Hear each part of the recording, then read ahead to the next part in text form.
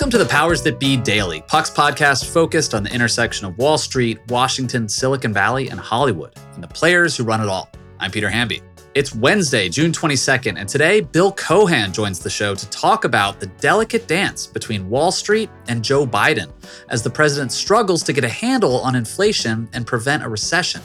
And Biden says he's been talking about all of it with Larry Summers, the economic wise man who apparently has every Democratic president on speed dial. And later on, Tina Wynn stops by to discuss a recent poll showing Florida Governor Ron DeSantis and a potential Democratic challenger, Charlie Crist, running neck and neck, and what that could mean for a possible DeSantis presidential bid in 2024. We'll hear about all that and more on today's episode of The Powers That Be.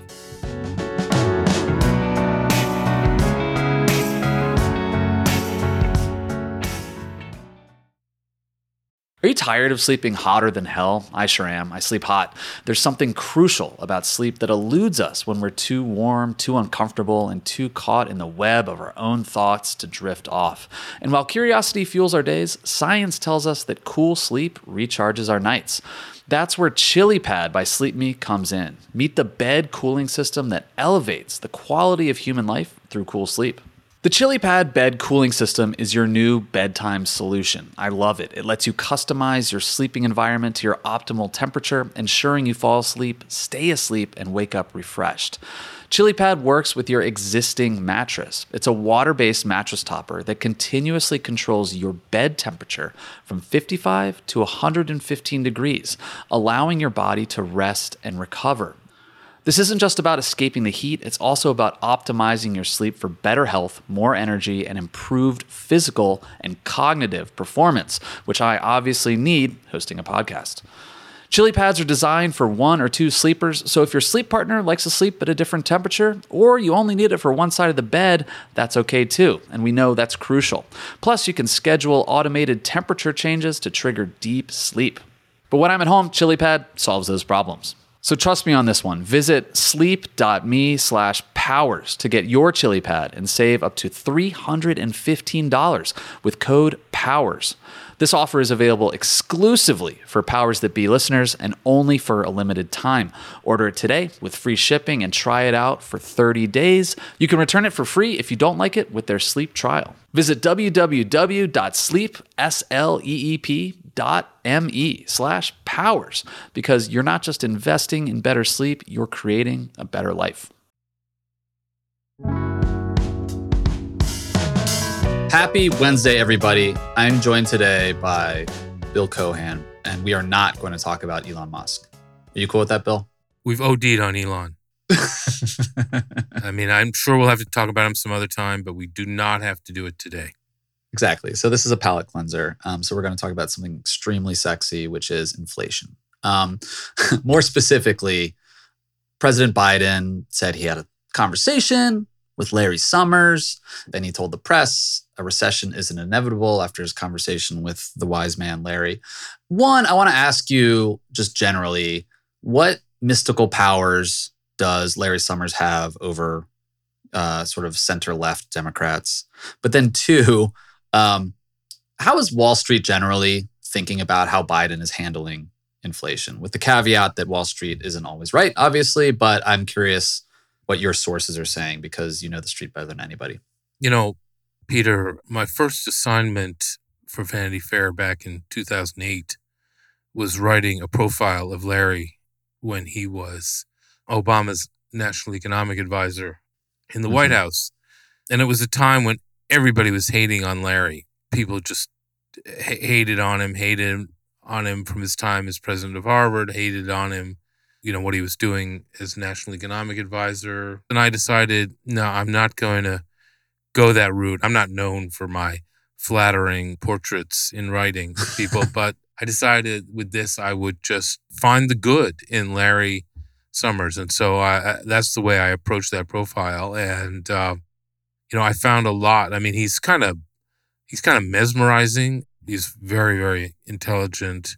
There's a very large brain inside a large head, and he speaks sort of somewhat elliptically and doesn't answer questions directly. And often doesn't look at you straight in the eye when he's answering your questions. So, as a whatever you call the center left progressive myself, I do find his thoughts very provocative and interesting and usually right on. And we've been in agreement that the Fed has kind of overstepped its boundaries by, keeping interest rates so low for so long. He says he wouldn't have done that, would have reversed course on that sooner. He called out this inflation risk as early as February of 2021 and has basically been pounding on that for the last year and a quarter. And now finally, the Fed are realizing in the executive branch and probably in Congress that Larry has been right about what's been going on with inflation. It's not quote unquote transitory. It's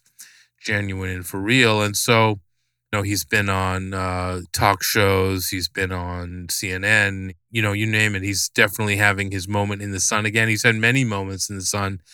I guess his appearances over the weekend where he said a recession is kind of inevitable at this point. He said it's also could be potentially mitigated if we did something about prescription drug prices, if some of the Trump corporate tax cuts were repealed. But basically, I think his view is that, a recession is kind of inevitable, and he sort of said as much. And Biden calls him up, and I can think, sure, Larry just repeated what he'd been saying. And out of that, Biden's interpretation of that was, a recession isn't inevitable, which sort of is contrary to what Larry was saying.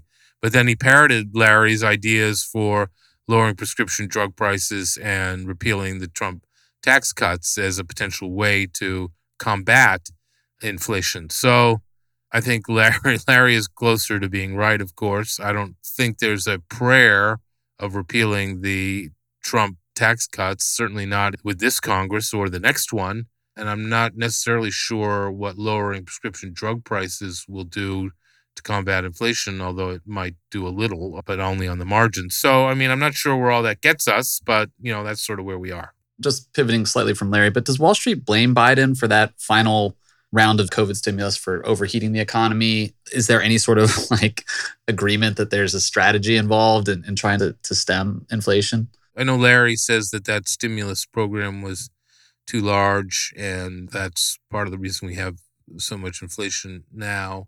I don't think at the time a lot of people on Wall Street were being critical of that stimulus package. I don't remember that either. I think they were saying, hey, look, we got a problem here. We got to solve it. I think what Wall Street really cares about is the fact that the Fed is turned on a dime and trying to combat inflation by raising interest rates dramatically. After 13 years of zero interest rate policy, to suddenly see 2-year treasuries skyrocket, interest rates skyrocket on 2-year treasuries, price tumble, the interest rates skyrocket on high yield bonds, basically choking off lots of investment banking business. So, a year ago, the investment bankers were couldn't keep up with demand for their services. This year, they're it's tumbleweeds and crickets, leverage loan market, LBO market, private equity, corporate debt issuance, IPO market, high yield bond issuance, all moribund. Okay, so that's what bankers care about. Inflation, we can debate that, whether 8.6, whether it's going to be 7%, whether it's going to be in a recession or not recession. Goldman Sachs increased its recession odds. Tell me if this means anything to you, Peter, from 15% to 30% for 2023. So is that going to affect your life? Now that knowing that Goldman Sachs thinks there's a 30% chance of a recession? That sounds like a big jump.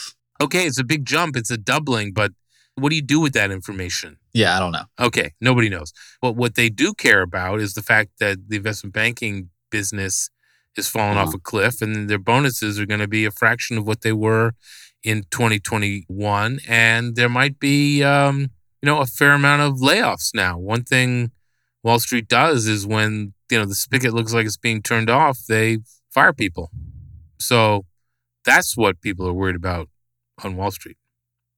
Do you get the sense that the Biden administration cares what Wall Street thinks? Larry Summers said this about a month ago, right? He sort of criticized Biden for being too beholden to I think it was the hipster populist, antitrust movement on the left, right? And Obama was another good example of this. At one moment he was, pitchforks out for Wall Street, and the next moment he, was making sure that he was on good terms with everyone on Wall Street. And that feels like that's been a pattern going back to Bill Clinton. But how would you characterize the relationship between the two? I think Biden is smart enough to know that Wall Street sort of is the key to capitalism, is the key to our economy, it has to be functioning properly. The markets have to be functioning properly, or people can't get access to capital. If they can't get access to capital, then, they can't take risk. They can't develop new products. They can't hire people, can't keep the unemployment rate as low as it's been. So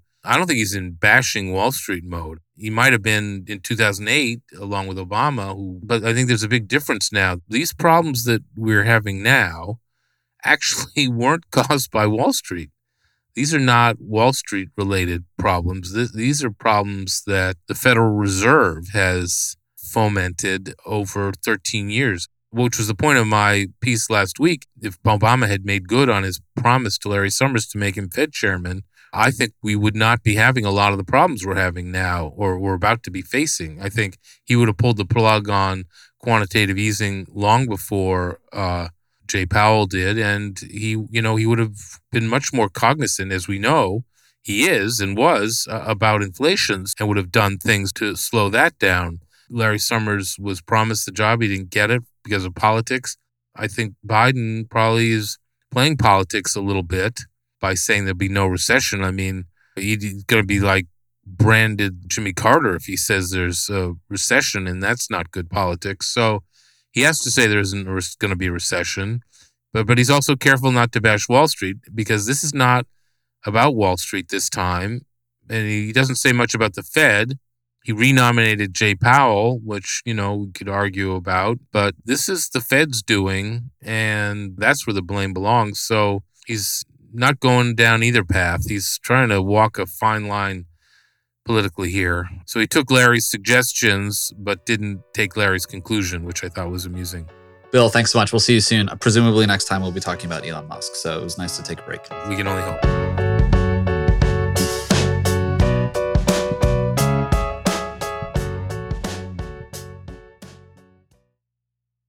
Quick math. The less your business spends on operations, on multiple systems, on delivering your product or service, the more margin you have and the more money you keep. But with higher expenses on materials, employees, distribution, and borrowing, everything costs more. So to reduce costs and headaches, smart businesses are graduating to NetSuite by Oracle. NetSuite is the #1 cloud financial system, bringing accounting, financial management, inventory, HR into one platform and one source of truth. With NetSuite, you reduce IT costs because NetSuite lives in the cloud with no hardware required, accessed from anywhere. You cut the cost of maintaining multiple systems because you've got one unified business management suite. You improve efficiency by bringing all your major business processes into one platform, slashing manual tasks and errors. Over 37,000 companies have already made the move. So do the math. See how you profit with NetSuite. By popular demand, NetSuite has extended its one-of-a-kind flexible financing program for a few more weeks. Head to netsuite.com/powersthatbe, netsuite.com/powersthatbe. That's netsuite.com/powersthatbe. This episode is brought to you by La Quinta by Wyndham. Your work can take you all over the place, like Texas. You've never been, but it's going to be great because you're staying at La Quinta by Wyndham. Their free Bright Side breakfast will give you energy for the day ahead. And after, you can unwind using their free high-speed Wi-Fi. Tonight, La Quinta. Tomorrow, you shine. Book your stay today at lq.com. Hello, this is Alex Bigler. And no, today is not Friday, but I am here to tell you that this Friday, I will be speaking with the one and only Eric Gardner on the Powers That Be podcast. Have a question you'd like to ask Eric? Go ahead and email it through to fritz@puck.news. Though, take it from me, he won't give legal advice, no matter how often I ask. Thanks for listening, and we'll see you on Friday. Welcome back, everyone. Now let's take a quick minute to see what's going on with Tina Nguyen on her beat right now. Thanks, Peter. Let's go to Florida. Let's go to the governor's mansion and see what's up with one Governor Ronald DeSantis. The big storyline coming out of Florida and DeSantis' world is that he's largely viewed as a presidential contender, probably in the future, but questionably in 24, where he could seriously go up against Donald Trump. He's saying nothing about whether he would. There's a lot of wish casting on this end. I mean, he's young, he has a long career ahead of him, but the only way he'd be able to put a case together that he should run against Trump now is if he wins re-election in November. There was recent polling from Trump's pollster, Tony Fabrizio, that suggested that the race between him and Democrat Charlie Crist is actually a lot closer than it appears to be. I think this one polling from Tony Fabrizio has Charlie Crist up by 1 point over DeSantis, 47-48. And one of the things about Crist is that he's a former Republican. He is a former Republican governor of Florida who in 2012 flipped and joined to the Republican Party. So he's a known quantity in the state of Florida by now. He's pretty chill with Republicans, all things told, which brings us to a really interesting problem. DeSantis has massive popularity, not just within Florida, but within the Republican Party and kind of among Republican voters nationwide. A couple of his greatest hits: opening Florida long before the CDC said it was okay to do so, repealing mask mandates for children, repealing mask mandates overall, being kind of laissez-faire about getting vaccines. His entire political governing style has always been combative, driven by a demand for personal loyalty to his agenda, or you get shanked. While this has created the environment for him to wage the perfect culture war fan fiction that the conservative activist movement's long wanted, does that actually mean that he has been a popular governor? Going into this election, there is part of me that thought so, but with Charlie Crist gaining on DeSantis, you could see a little bit of a problem coming up here. Add to that Trump really, really, really hates DeSantis because DeSantis did not do the thing Trump wanted him to do, which was say, if Trump runs, I will not run for president. I will drop out. And of course, I support our dear leader from here till the end of time. I've talked to people in DeSantis' circles for the longest time. And one of the things that keeps leaping out to me is DeSantis' utter fixation on making sure that he leaves a mark on the state of Florida and shows what sort of executive he would be if he were to go further outside of Florida. But the way that this one person who I spoke to put it to me was he needs to win this election before any other stories can be told about him. If he goes from being a somewhat unpopular governor to when the shit hit the fan during COVID, stepping up, becoming a leader, protecting families in Florida, making sure that people got to work and that old people were safe from the vaccine, but then everyone else got to party and be psychologically happy, even if they could have gotten COVID. If he had taken these highly unpopular steps, such as going to war against Disney for opposing a conservative educational mandate that prevented K through third grade teachers from teaching children about sexual orientation and gender identity, and he won, and he got reelected by a significantly popular amount, then that's a story that no one else can tell.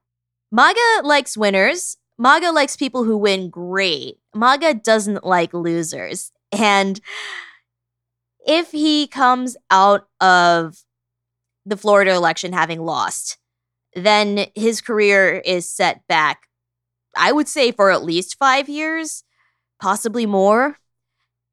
Tara, in her recent column, actually made this really good point about how Trump's looking at this polling and he's not clear on whether he would endorse DeSantis or not. Two things. It's not clear whether a Trump endorsement would have any sway in this specific state if people are voting for Charlie Crist rather than DeSantis. And two, I don't know if DeSantis really wants to be indebted to Trump for any reason whatsoever. They both really hate each other. They both kind of avoid each other at all costs. Trump, for one, really likes talking shit about DeSantis behind his back. A Trump endorsement in this case comes with a lot of drawbacks, and I will be fascinated to see whether DeSantis goes forward. One of the signs you'll have to look out for in DeSantis' world is whether he starts changing his tune on how he portrays himself and how he portrays his relationship to Trump. And in my next article coming out, which should be published today, Wednesday, I'm doing a deep dive into the DeSantis campaign organization, and specifically his wife, Casey DeSantis, former TV producer, Emmy Award-winning journalist, now the first wife, who is a secret weapon, not just because she has this humanizing Jackie O touch that DeSantis seems to lack because he has absolutely no charisma, but she is a television producer at heart, and she knows how to package a great story. And I argue, and people around DeSantis have told me, that she is one of the reasons that DeSantis's rise has been so narratively well planned. So check it out at Puck, and can't wait to tell you more about this, Peter. Thanks so much for listening to another episode of The Powers That Be. As a reminder, The Powers That Be is the official podcast of Puck. We'd like to thank Ben Landy, Liz Goff, and Alex Bigler for their editorial and production guidance. If you like what you hear, please share with a friend. It really helps us keep delivering the inside scoop that only Puck can offer. Follow us on Twitter at Puck News. I'm Peter Hamby. See you tomorrow. This has been a presentation of Cadence 13 Studios. Please listen, rate, review, and follow all episodes wherever you get your podcasts. The Powers That Be Daily is executive produced by John Kelly, co-founder of Puck, and Chris Corcoran, chief content officer and founding partner of Cadence 13.